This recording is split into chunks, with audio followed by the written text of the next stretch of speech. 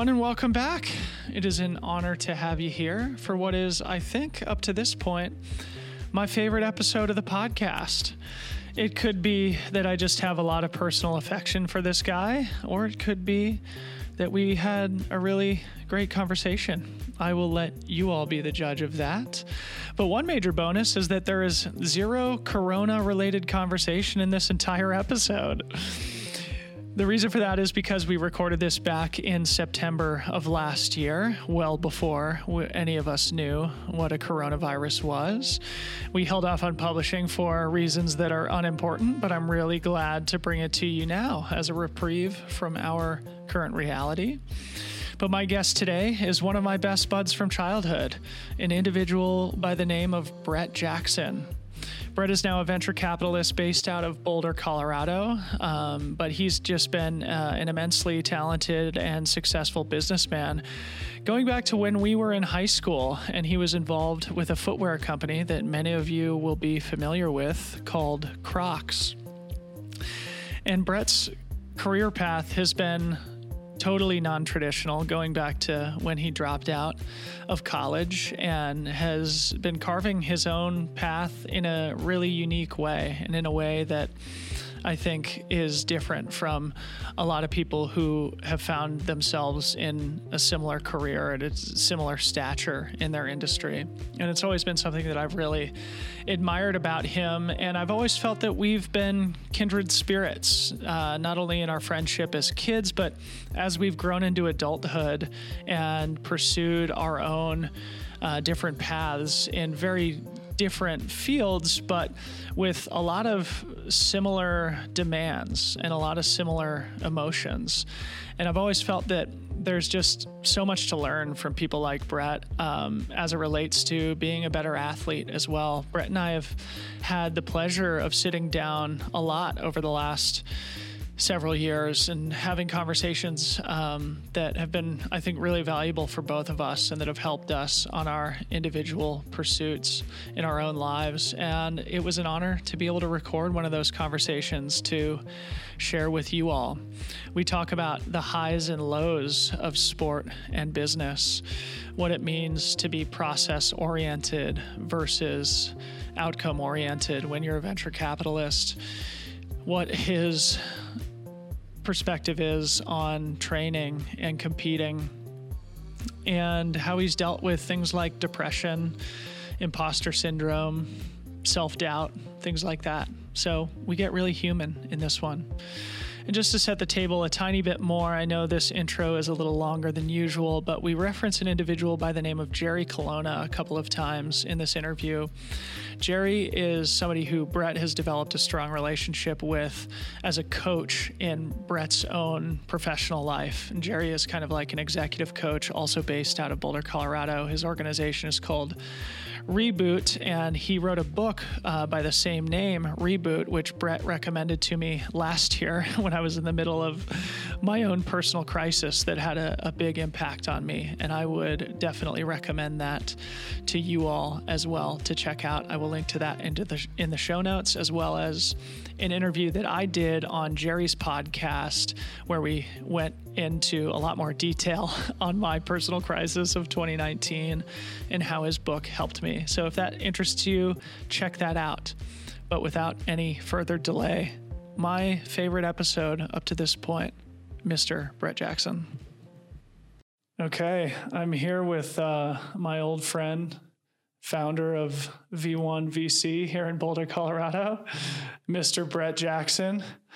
Brett, thanks for inviting me into your office here. It's nice to see you. Good to see you as well. Thanks for having me. So as we've sort of just discussed off mic, I kind of just want to have a conversation about what you do, sort of drawing parallels between what you do and what I do, and sort of just hopefully have a conversation where we both kind of learn some things about what it means to live a committed and hardworking and interesting life. And I think there's a lot of similarities between athletics and what you do in the business world. But most of the people who are going to be listening to this are going to be athletes and people who may not be as well versed in the world of business. So you being a business person, a venture capitalist, can you just like kind of explain what that means? Yeah. So I run V1 VC as the managing partner. We're a venture capital firm based in Boulder, Colorado, and San Francisco. What we do is we invest in early stage technology related companies across North America. So we see, 2,000, 2,500 companies a year and make like 10 investments. And then what we do, we're not looking for quick flips. So what we're really doing is we're trying to identify companies that we think could become really big. And in order to become really big, you kind of have to build a company for at least 10 years, we think. Sometimes you get lucky and things, take off quickly. But really what we're doing is we're trying to identify people and products. So the people run the companies. So we have to have an affinity for the product that we're investing in. But really, at the end of the day, the people are going to go make it happen. And so it's funny, since we've been talking about like the long-term aspect of what you do and the long-term aspect of what we do, a lot of people say like, well, these types of things are not a sprint, they're a marathon. But really, in reality, I think it's not a marathon, it's an ultra marathon. It's an ultra. Yeah. So we're not looking for like the person that wants to go do like the quick sprint, like exit a company in 2 years. So that's in a nutshell what we do.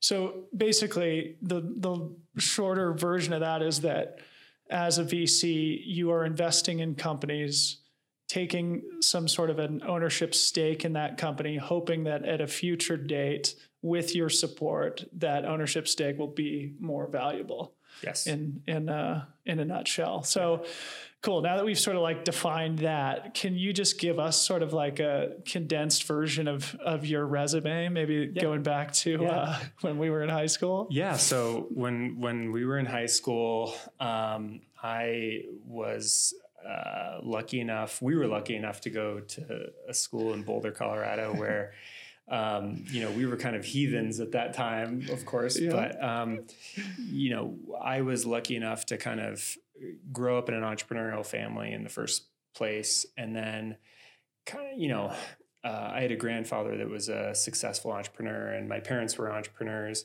So I kind of always grew up around it. And then Boulder has always been very entrepreneurial in general. But I always gravitated towards entrepreneurs in general. And so one of my mentors when we were in high school, when I was 16, was one of our friends' fathers, the founder of Crocs. Yep. And that's when I first got involved with Crocs, was one of the first like 10 or 15 people there. And never thought it would be like a big thing or anything like that. Like I was just honestly attracted to the energy in the company. When I first saw the product, I was like, this is kind of an ugly shoe. Yeah. But like the founders had this like magnetism to them where I was just immediately drawn and obsessed, basically. And so that, turned into the company. And I was like part-time during that time, obviously, but one of our jobs was like get everyone at our high school wearing the shoes, which we did successfully. Very successful. Yeah. And then, I basically, the company kind of took off and, I, dropped out of the University of Colorado to kind of pursue that full time, but I had also actually started another company, digital marketing consultancy, while I was in college at CU. And so I was doing both of those, working at Crocs, starting my own company when I was like 21. And Crocs kind of, did very well. We went from like 15 people to I think like 7,000 in 4.5 years. So never expected that to happen. And like, I was basically just a fly on the wall, like getting to work for the senior management team as a young person. Learning a ton. Yeah. And so that was really kind of my education. And this was in the part of the market where it was like really hot. So it was like, company went public in 2006, February 2006. And then the stock kind of ran up very significantly. Until I remember the exact date, October 31st, 2007. It was a Friday, the last day of the month, the last day of the quarter, Halloween. And that's when the CEO at that time announced earnings. And it was like the company was doing extraordinarily well, but missed earnings projections by a very small amount. And so the stock then dropped, 40% in like 15 minutes after hours. And then continued to drop. This was right before the 2008 financial crisis. And at this time, like, I thought I was way smarter than I actually am. Like, I got lucky, first of all, just kind of growing up in Boulder in my situation, and then kind of getting into that company. But then it went so well that like everyone thought that they were kind of smarter than they really were. The stock then dropped 90%. And then after 2008, almost went bankrupt. And that's when I really started to learn.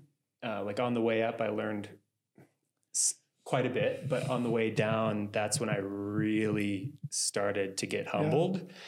And, at that time I had like a company with around 20 employees.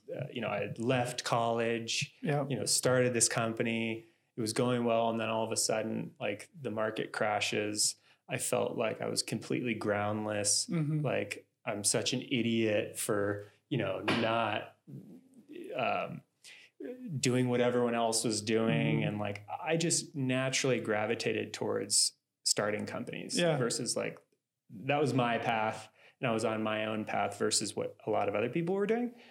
But that was a hard path to be on, just personally, psychologically. Of course, yeah.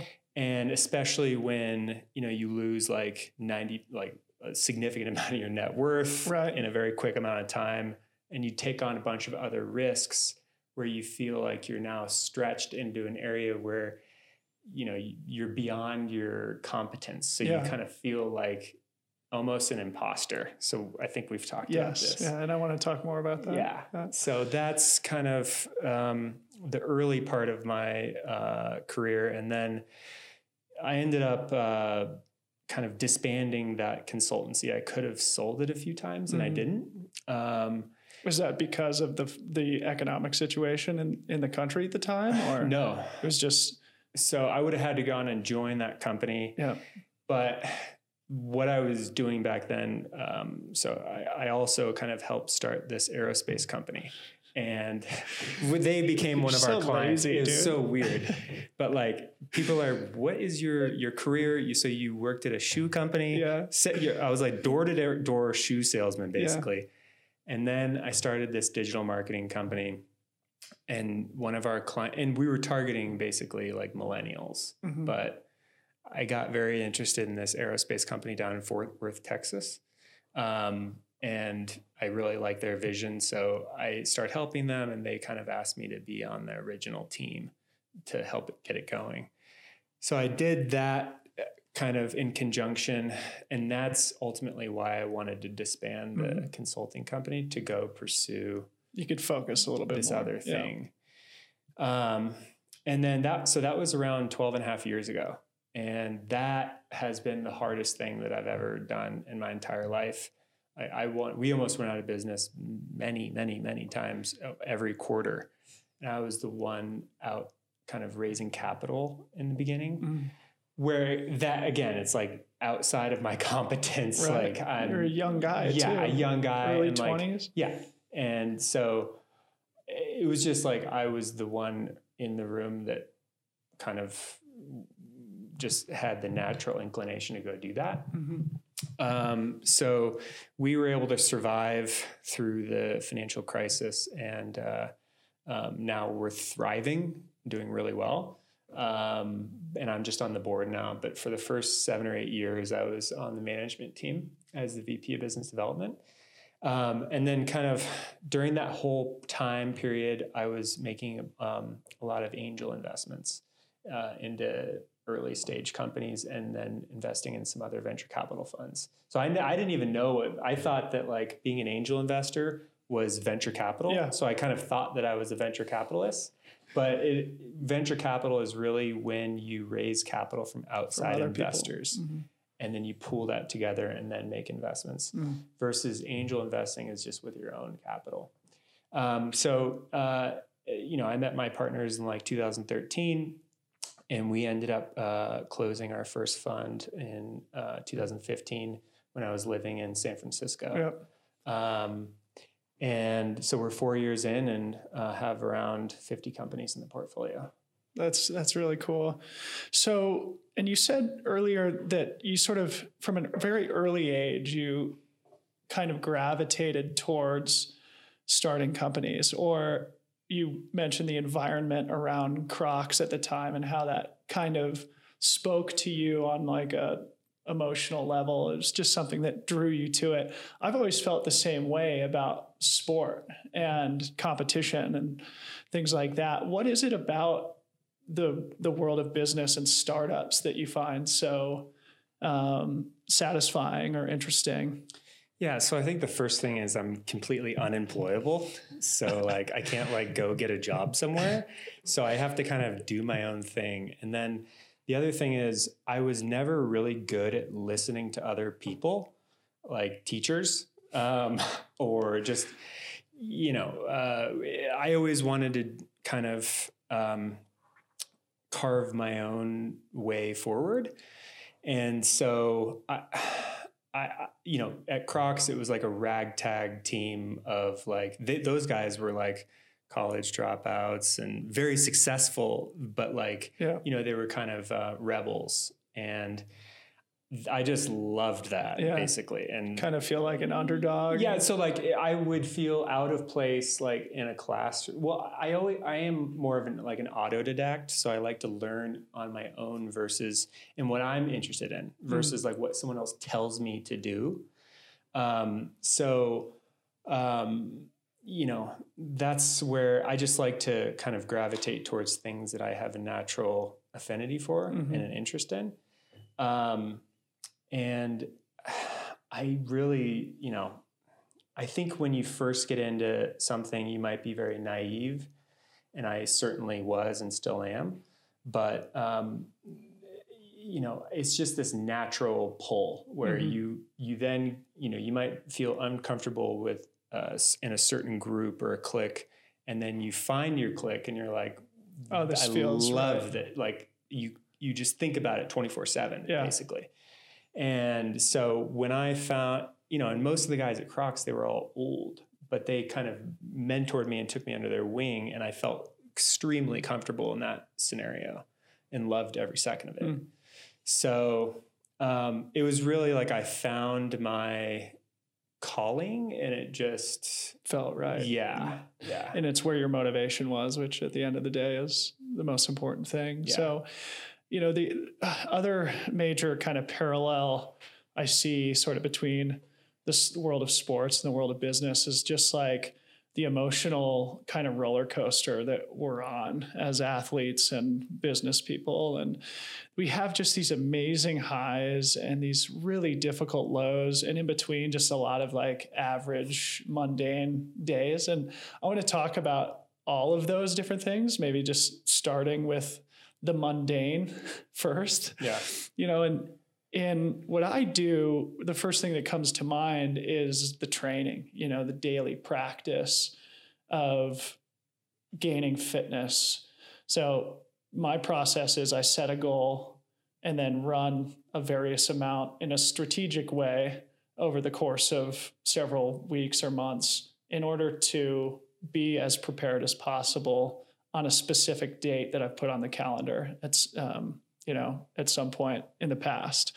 And for you, it's more about betting on the hypothetical future success of a company. So what does like the concept of training mean to you in what you do? Yeah. Well, I think if I look back in time, like when I first got started, I was much less disciplined and structured around things. I would just jump in and get after it, basically. So was I. Yeah. And so over time, though, then I would, I've been really lucky to be surrounded by some amazing mentors and advisors. So I started very diligently watching how they would do things, and I would get involved with them and they would be my mentor. But I could see how they would do things, and they were much more methodical and they would think everything, try to think everything through from the beginning and not take on too much. And so I kind of use that as my mental map, and over time, just constantly getting my ass kicked as well, because the thing you have to keep in mind is 90% of startups fail. So you have to be, doing it for the right reasons, basically. And when you make 10 bets a year and 90% fail, the math is just very difficult at that point. Math is very difficult to make work. So that's why, we see over 2,000 companies and make 10 investments. Mm-hmm. It's well under 1% of what we see. So actually, like, most of the stuff that I do is very mundane. Like, I read every email that I get, and I get a lot of emails from people all over the world, but we're only investing in North America in certain seed stage types of companies and certain thematic focuses. Mm-hmm. But I'll get, I don't even know how many emails, but a lot of emails every day, hundreds. And I reply to every single one of them, the ones that are actually legit, not spam. But, and I basically 99% of what I do is just politely saying, this isn't something that we can focus on. Yeah. And people asking to do things, I just have to politely decline. So over time, I've really gotten a lot better at saying no to things. And just recognizing, like, if I take on too much, then areas of my performance will suffer. Mm-hmm. So, and I'll just get, overloaded with anxiety, and, then I'm chasing 4 rabbits at once, and I won't get any of mm-hmm. them. So over time, I've really learned how to kind of focus my efforts on what I call highly asymmetric upside, whatever. It could be an investment, or investing in my health, or investing in my knowledge. So I'm very kind of focused on, if I make a bet with my time or my capital, it's going to be in relationships, it's going to be in investments, and it's going to be in, like, health. Mm-hmm. So, I basically, and now I have a 1-year-old son, which makes my time even more time constrained. Mm-hmm. So I'm constantly having to kind of really focus in on the most high kind of payoff things, and mm-hmm. whatever it's in anything that I do. That's just how I have to focus my time, because you only have a certain amount of hours in a day. But that's, I feel like, and not feeling like I'm missing out on things. Like mm-hmm. I read this amazing quote, there's the fear of missing out, right? FOMO. Yeah, FOMO. But I heard about JOMO, the joy of missing out. And so now when I saw this company earlier today on Twitter, they announced a big round of financing, and we didn't invest in it. We passed. And that happens all the time. Like, we pass on something and then it becomes huge, right? Yeah. And so now I'm just like, joy of missing out. Like, good for that guy. Yeah. I would never think ill will on any mm-hmm. of those people, but it's like joy of missing out. Not like I'm lazy, but just we're not going to catch everything, and I'm okay with that. Yeah. That's super interesting. And I think there's a lot of parallel there, because my FOMO this year, with a bit of injury and setback, has been really difficult. I mean, specifically just 2 weeks ago, I was in Europe watching a race where a lot of my friends were competing, and one of my friends won the race. And obviously you have feelings of like, wow, really happy for this guy. But also at the same time, you can't help but, or at least I couldn't help but feel like, gosh, I wish I was out there, you know? So maybe I need to reframe my FOMO to JOMO. Yeah. Well, I think the other thing, like people might, your listeners, and just the broader public, they might view venture capital as this like huge industry. Mm-hmm. It's actually a tiny industry inside of like private equity, which is much larger with hedge funds and private equity firms. But what we do, it's a very small industry with like only a few hundred firms. And so we know all the same people, like, you know, ultra running or like a high performance sport or whatever it is. It's a very small industry with a very small amount of players. Yeah. So if I might see one of my, it's competitive. It's competitive. Very competitive. Right. So you're competing for all sorts of things, you know, capital, for the best deals, just with each other. These are all very competitive people. Mm-hmm. So I always kind of got caught up in like the comparison of, you know, other venture capitalists, and, you know, maybe they went to like Harvard Business School or whatever it is. It doesn't matter. But you know, people always compare with each other, right? And so I tend to keep those things in the far back of my mind versus in the front of my mind, and just note it as thinking, you know. So in the theme of training, as we were just talking about, is there something you do kind of every day that you think helps you to be successful, whether it is something you do for your health, like you said, or your relationships or your investments? Like something that you do to stay on top of those things that you have found to be a super valuable part of your quote unquote training? Yeah. Well, one of the things is running, actually. So, and it's just exercising in general. Yeah. And the other is, so that's for my physical health. Mm-hmm. So I mainly run, and I like to run in the mountains, in nature specifically, if I can. Me too. Yeah. And so that's when I was in New York City, I felt, you know, pretty depressed actually, because I couldn't go run in the mountains. Mm-hmm. So that's a key part of my training, just keeping myself sane. I also, you know, you actually introduced me to Buddhism when we were 16 years old. So that's been a life-changing path that I've been on since The Art of Happiness when we were 16. Yeah. So that's another thing. You know, I'm constantly reading a lot of Buddhist books or books in general about like how to struggle well over a long period of time, because I will go from, you know, you talked about like the highs and lows. I try to kind of notice where I am on a long arc of kind of going up and down on an emotional journey, and try to kind of keep myself, like the Tao Te Ching, Lao Tzu says, like, if you get too far to the right, just come back in the middle. If you go too far to the left, just come back into the middle. Yeah. And just note that you're thinking about things and come back to the middle. Yeah. So meditation helps me a lot with that. But if I'm not exercising and trying to be, you know, mindful through, you know, practices like meditation, then I can't be the best long-term partner. So what we try to do is we try to provide emotional and tactical advice to entrepreneurs. So they're on even a, you know, crazier roller coaster than I am. So I have like 50 companies in portfolio. They have one bet, like an athlete. Like you have one bet that you're going after hard, right? And it's the highs and lows are even more extreme than what I do. So I need to be the best partner that I can possibly be to these founders, these human beings, as they're on their long-term journey.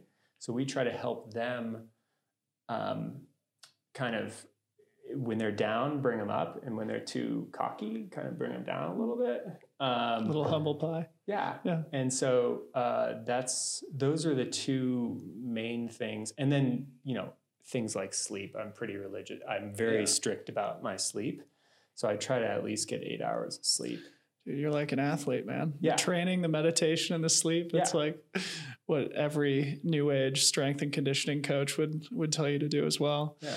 So you mentioned the founders and the leaders of the businesses that you invest in. What is it that you look for in a founding team that makes it feel like a safer bet? There's no such thing as a safe bet. Right. So I think that what we're really looking for is we try to uncover, so we're looking for a lot of different things, but like one of the main things is why are they doing what they're doing? Because if I try to look at an investment and then think about how it would look 10 years in the future. So, and imagine if this person is going to be around for that long. And so if you ask someone like, well, what's the origin story? Why are you doing this? And they start to talk about like, well, the market's ripe and like, we're trying to go make a bunch of money. That for us is a clear, we're not interested in that type of approach. Because they'll probably be more of a mercenary versus like a missionary that is like they're on a mission to go complete something and they're not going to stop until they do. And when things get really hard, which they always do, that's when, if you have a clear sense of why, you might be able to better endure the hard times when they come. And if you're doing it for financial reasons or like status or fame or wealth, like things like that, I don't know. Like, I think that everyone's wired differently. We just try to figure out why people are wired the way they are. And so we can try to understand that and how they will, react to a really tough situation. So that's that, and then we could try to figure out like, that's number one though. And that they could come from any background, it doesn't matter. But some people stumble across certain businesses where they just find out a why that will motivate them for a really long time through tough times. So, the other thing that I think kind of follows in this theme of training, quote unquote, is the idea of like being process focused versus being outcome focused. And it strikes me that it could be in venture capital, you could very easily fall into becoming too overly outcome focused. When you're taking an ownership stake in a company and you're thinking about the eventual hypothetical future value that it might have, what is it that you do to sort of remain process focused on the important things day to day? And what is it that you do for maybe the leaders of the businesses that you invest in to encourage them to do the same? That's so interesting that you say that, because what we try to do is we try to visualize in the beginning, like what this could become, right? But then it's like a bunch of day-to-day grinding for 10 years. So it's all about the process. So we have an internal system that we use at our fund, where it's basically a very fancy spreadsheet, but it's called the Entrepreneurial Operating System, EOS. And basically, it's this very fancy spreadsheet where we keep track of everything that we're doing. And so I can see what everyone in my organization is doing every day. And we have, weekly meetings on that, like what we're doing basically. And we track everything week by week, quarter by quarter, year by year, and document everything. It doesn't go away. It all stays in that spreadsheet. So that's just the system that works for us on how to keep our process going on a day-to-day basis. When you're seeing all these new companies, when you have a bunch of to-do items and longer-term objectives, we have everything kind of mapped out, and it's a continual fluid process that we're focusing on every single day. So I'm in that document probably 15 times a day, right? And then with the companies, they all need us in different ways at different times. So sometimes it's usually the companies that are struggling the most that need us. So it can be about just putting out a fire, or it can be, a lot of sudden things come up that we need to focus our attention on helping them. But it's, I think we have to, so it is a lot about like putting out fires and doing things immediately when they ask us to do things. But we also try to zoom out and help them see kind of the bigger picture, and keep them on that path, because when it gets really tough, they might want to try to veer off of it somehow, either by giving up, or it's usually not like Google is entering your space. That's what's going to kill you. It's yourself that is going to get in the way. And it's like Jerry's book. Yeah, exactly. Reboot. Yeah. And so that's really what it is. And like, I have a coach and a therapist and people who keep me up. And that's another thing. Like I should have mentioned before, coaching, therapy, like. Well, I want to talk more about that. So right, cool. But I mean, I think that's an interesting kind of parallel as well. Again, under the sort of umbrella of training, of like doing all the little things that are going to help you perform at the most important moments, and not making that ultimate outcome or the performance itself be the most important part of it, but to actually enjoy the process of it, and to ensure that that's where the emphasis is. But yes. Moving on from the mundane and the training metaphor, I mentioned, we kind of go through these just amazing highs too in sport and business. And I wanted to see if you might give maybe a couple examples of really big wins that you've had. So maybe one where it's like a great investment that you made, and then one that is maybe a little equally satisfying, but for a different reason, maybe, if you can, put you on the spot a little bit here, but if there's anything that comes to mind there, just to kind of illustrate, because I feel like it's probably the same feeling for you as it is for me, like to win a race, that you've been training for months. Yeah. I'll start with the first one, or the second. So basically like something that's not like a great investment. But when we're able, like I just came earlier today from like right before this meeting, I'm helping one of our companies close a really senior hire. And so in this particular company, like we helped recruit them from San Francisco to Boulder, and then help them build out their whole team and like raise capital for them. We don't seek credit for those things. So we're kind of like a silent killer behind the scenes. And that's actually where I gain the most gratification. So like this guy, like I introduced him, he's at a huge tech company right now, and he gets paid like $1 million a year or something like that. Yeah. And we're trying to get him to take a substantial pay cut. Yeah. And this company is hugely risky, right? Yeah. Where he has, he'll be leaving a lot of money on the table to come take a risk on this company. Yeah. So just basically, I've figured out that my why is to help people struggle well over a long period of time, but really like trying to make a hire, or just helping people in general, where I don't get any accolades or anything like that, is actually where I get my biggest high from. Wow.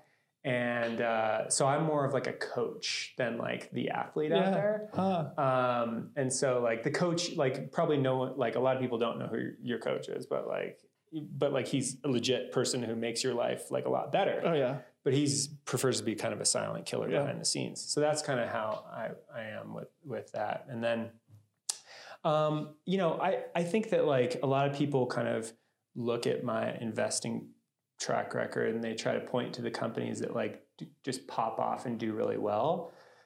So I've been an investor in over like 100 and something companies now.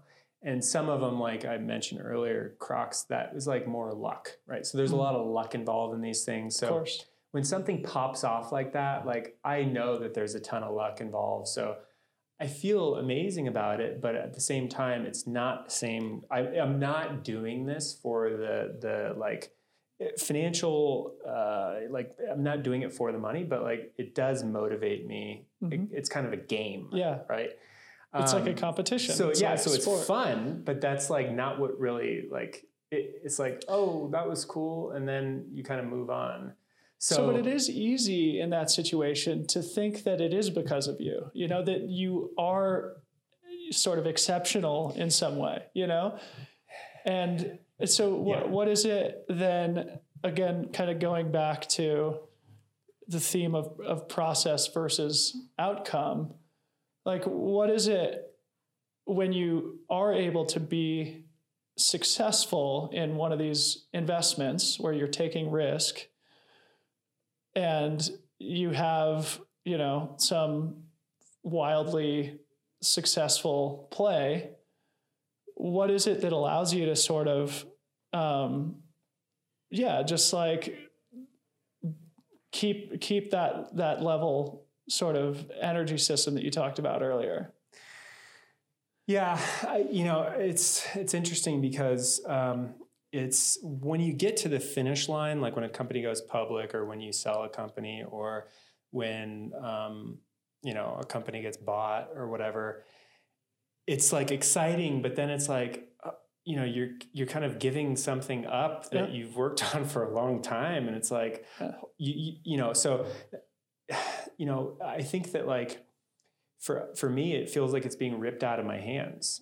Like I've had so much fun on this project or thing, and now it's like coming to an end. And so to me, it's like a little, it's exciting and fun, and that's kind of what I need to do, especially now that I have outside investors. Like I need to perform for them. So now I have kind of a different dimension in my mind about fiduciary obligations.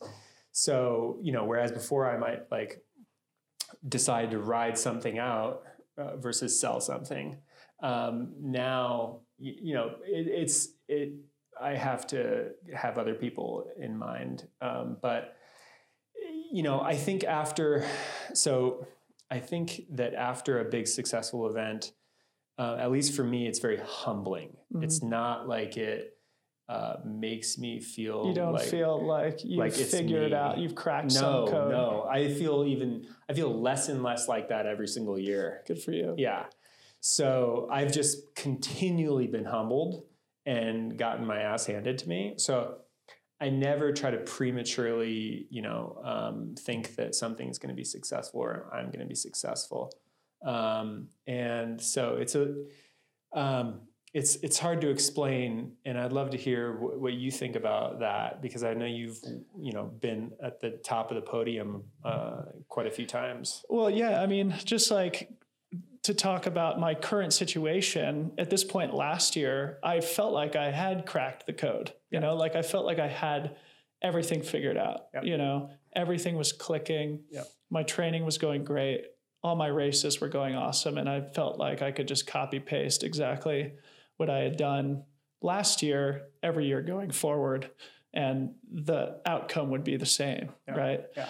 And I think the universe sort of has a way of teaching you a lesson at the moment that you need to. So, I mean, it is really important, and something that I've learned through this process too, is that you really do have to try and maintain as even of a keel as possible and understand that the successes are so fleeting and come at such a high price. Like you have to work your ass off for them, and that you're not as good as you think, then at the same time, when you're hit with severe adversity, injury, or some sort of business setback in your case, not as bad as you think. It's not the end of the world at the same time.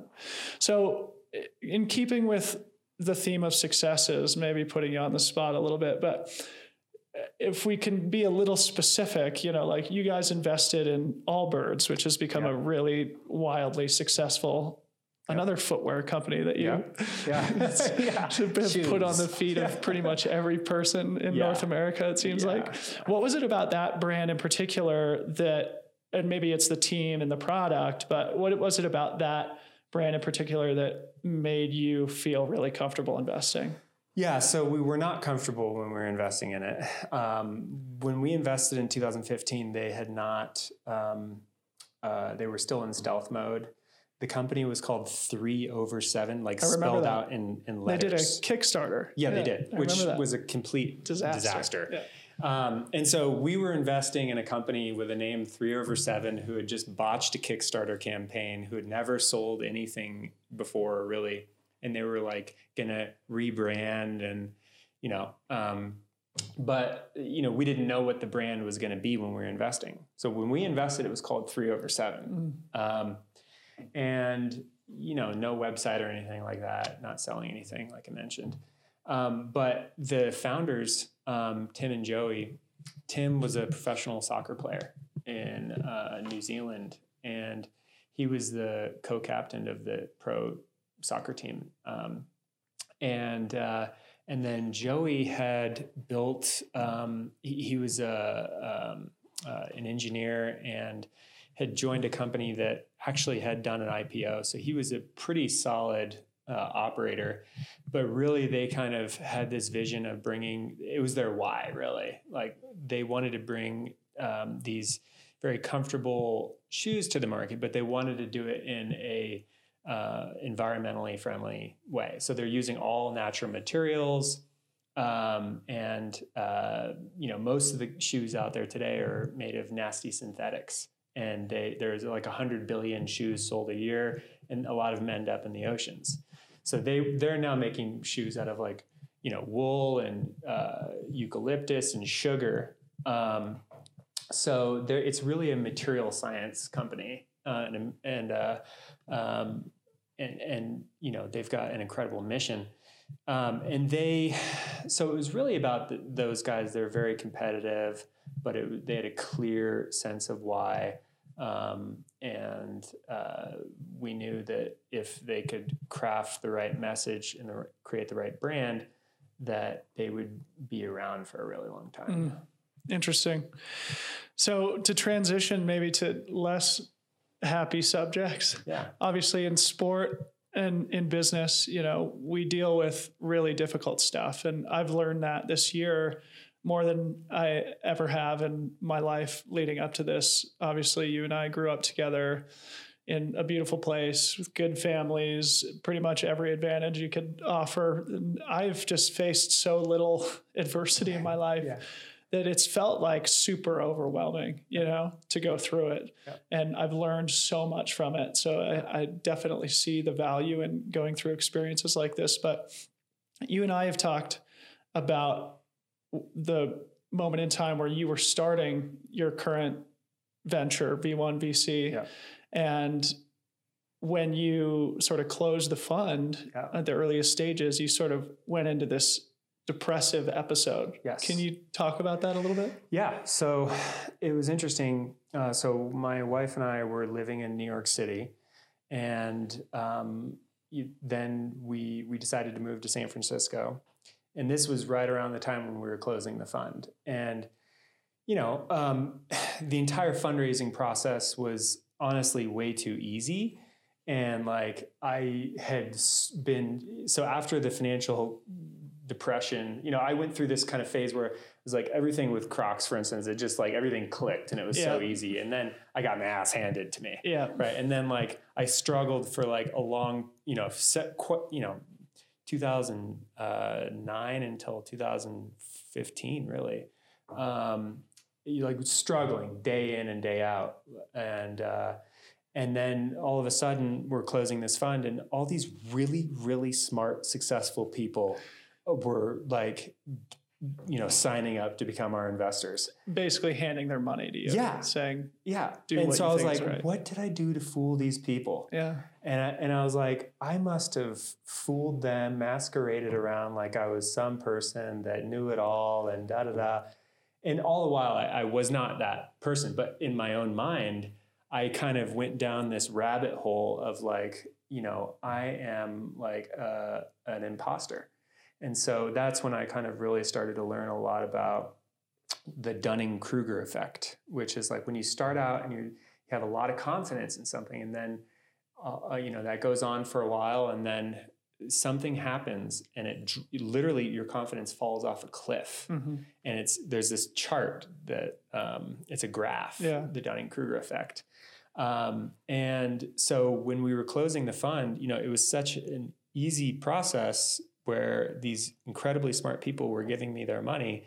And when all the legal, I was going through the legal documents, and it was like, we can basically sue you if you're incompetent.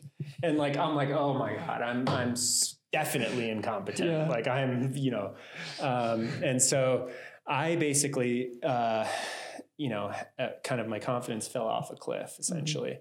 Mm-hmm. And all because you had some lack of, or some sort of self-loathing about the fact that you had fooled these people into. Yeah. So I was like on fire during the fundraising process. Yeah. Like, most of the people that I pitched said yes. Yeah. And then once we got to the successful finish line, right, signing all the documents, the wire transfers were literally coming in, and I felt like a fraud at that point, like an imposter.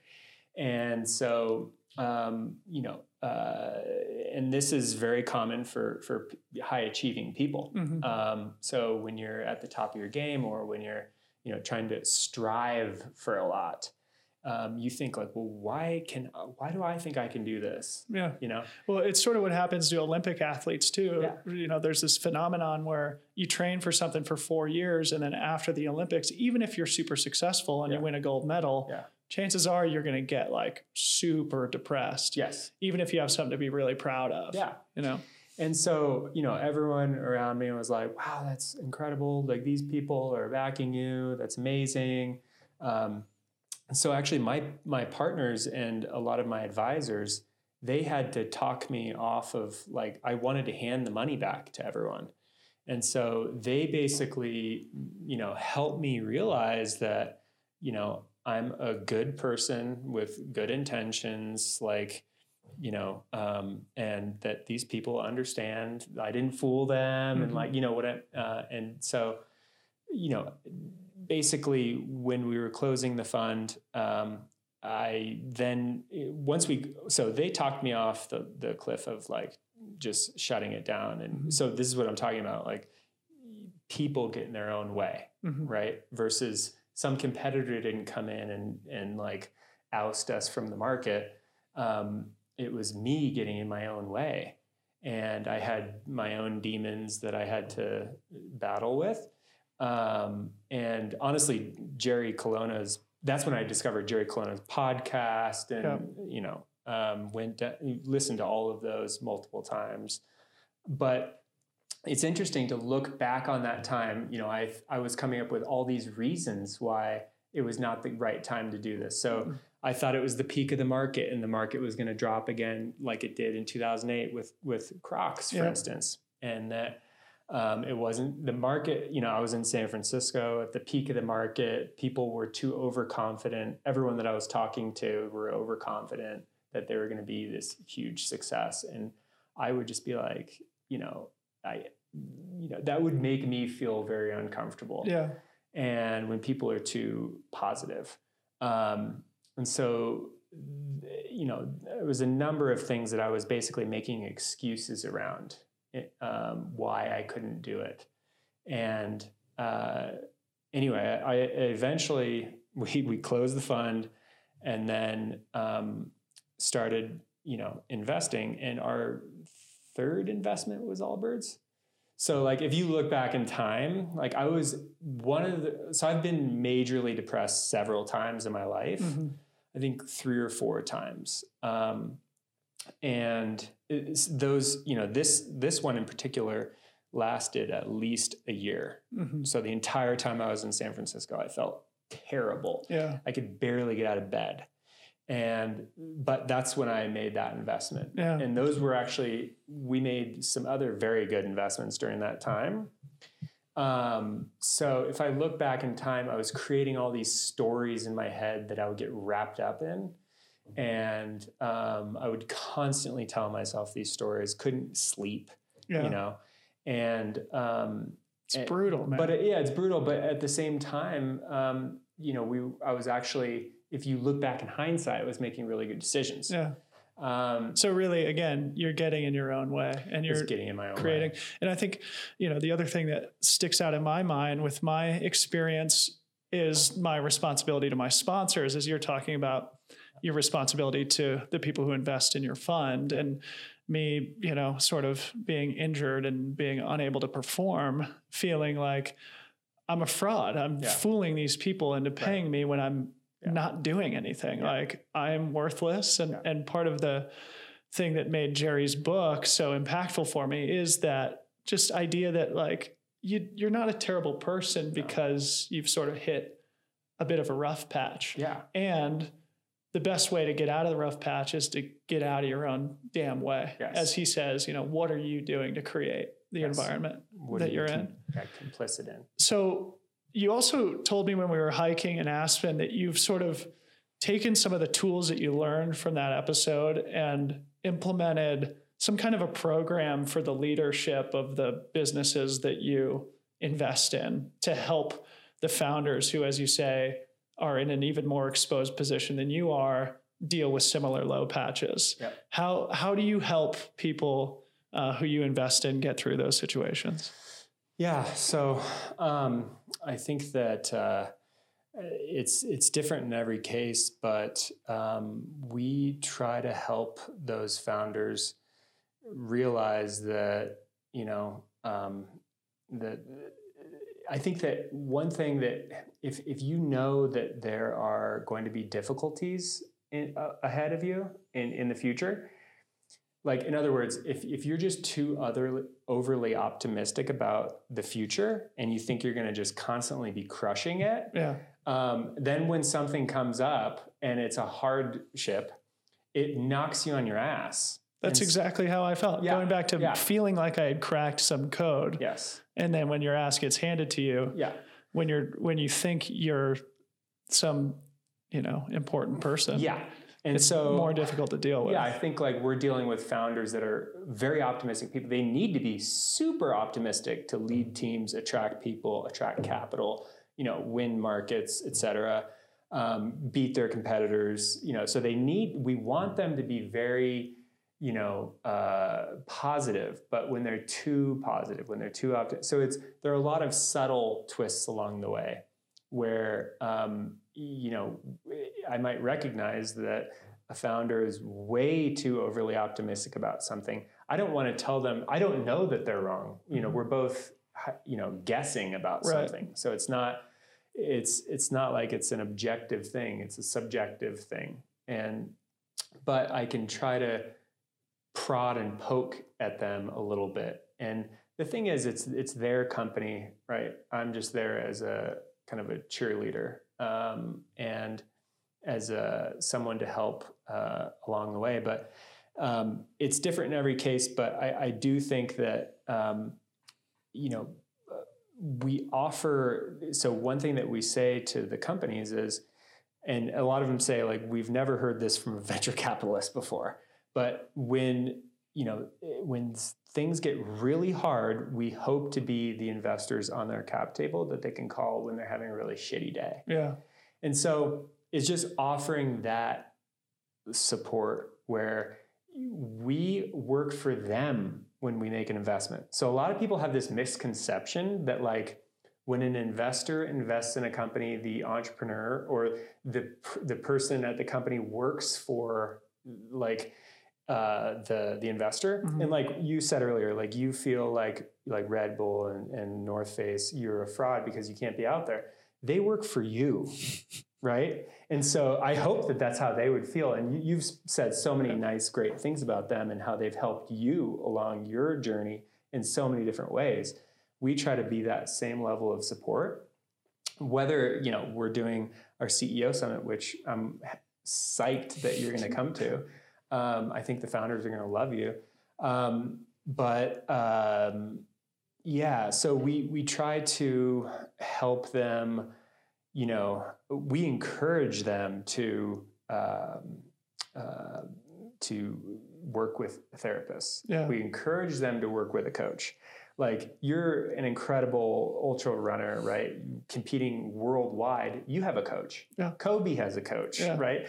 Why can't a high performing, entrepreneur have a coach? Mm-hmm. They should. And so we are the investor in that company. We kind of try to act a little bit like a coach, but a coach is different because they don't have a financial stake in these companies.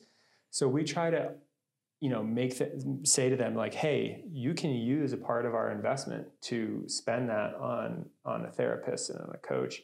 I think it's a lot about like the daily hygiene in the process of, if people sprint so hard, they'll eventually break. Like, if you just started the race, like right out the gate, and just started sprinting, and you're going 100 miles, you're gonna, like, at what point are you gonna just not be able to have more energy to move forward? Of course, right? Yeah. And then your competitors behind you are gonna pass you. Yeah. You have to kind of the idea of pacing yourself. Yeah.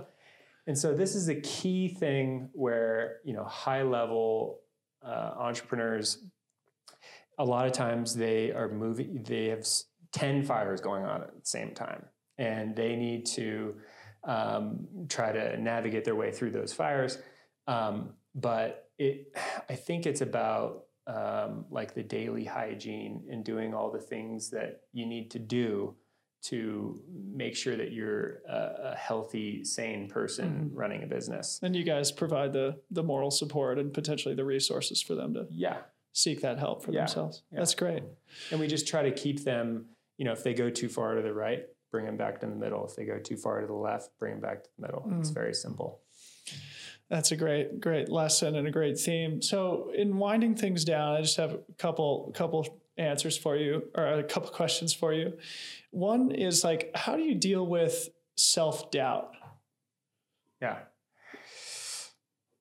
Well, I have, the self-doubt comes in and out, and it's also like a cyclical up and down. So I'm specifically talking about, I'm thinking about when I lead up to a race. Yeah. And inevitably, I'm not somebody to get nervous ever before a race, but I always deal with like, damn, I didn't do enough. I didn't train appropriately. And, I do have a great coach, and I trust him with my career and with my life. And I know that in my heart, I am prepared and I have the experience, but still I struggle with this like self-doubt. And I feel like it does hold me back sometimes. Yeah. And I'm thinking, when you are about to send money to a business and you placing that bet, do you go through something similar, and how do you deal with it? So I've gotten a lot better at this over time, and you said it so perfectly earlier. It's trusting the process. So we have a very specific process that leads up to us making an investment. And so we see, like, again, over 2,000 companies a year and make 10 investments. So we're not quite comfortable every single time we're making an investment, to be honest. Yeah. Like, you always have the self-doubt, the nagging crow, as Jerry puts it, on your shoulder, telling you that you're not good enough, you're making the wrong decision for some reason. But we've created a process where we do our best to, and we have a methodology to come to the best, answers and conclusions, right? They're not always going to be right. In fact, they're mostly going to be wrong.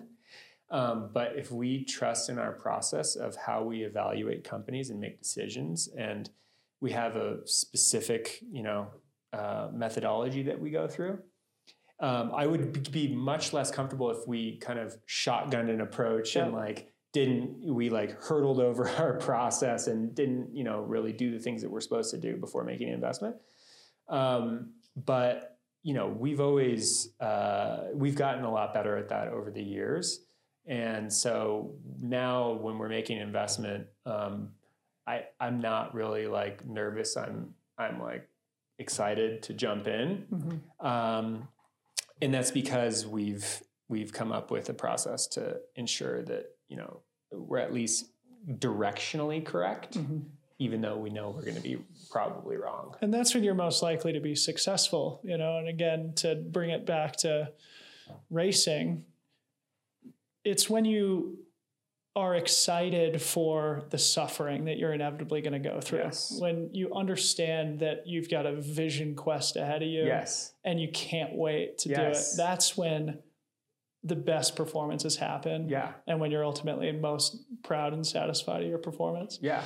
Well, Brett, I think there's a lot of really good, interesting, insightful things in our conversation. And one last question for you before we close it out. What sort of businesses or industries right now do you think are the most exciting, maybe in the next 5 or 10 years? In other words, like, where should the listeners place their life savings? Oh, man. Oh, gosh. Oh, I don't know if I can answer that one. But I think that, the 3 areas that we focus on, the 3 big buckets are consumer, B2B, SaaS, software as a service, and deep tech. So those are the 3 areas that we're interested in, have an affinity for. But I would, I think that it's very difficult to predict. But so we have some broad general themes that we look at, and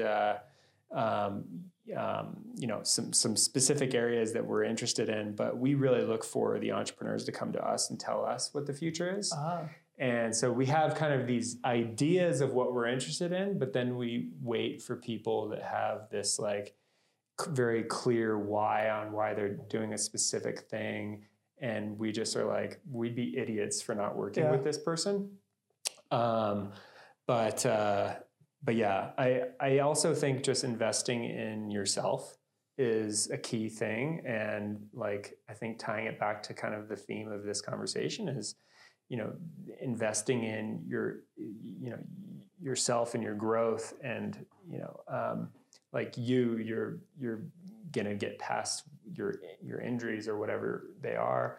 But I am going to be doubling down on myself and, just, committing to, doing this for a really long time, and trying to find joy in it and not taking myself too seriously.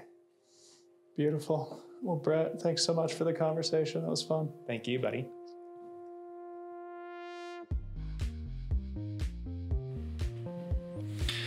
What'd you guys think? Did you enjoy it as much as I did? I sure hope so. Either way, let me know. I'd really appreciate it. Any and all feedback, constructive criticism is always welcome. You can fire it at me on social media. I'm easy to find. Dylan Bowe, Twitter and Instagram. You can leave a rating or review if you feel like it. I'd really appreciate it. And speaking of social media, you can follow Brett on Twitter. That's the only platform he uses. He is very judicious and disciplined in his social media use. So you can follow him there on Twitter at Brett R. Jackson, where he often links to cool things in the world of tech, business, lifestyle, news, all those things. So check him out there. But appreciate you guys listening. We'll talk to you very soon. Thanks.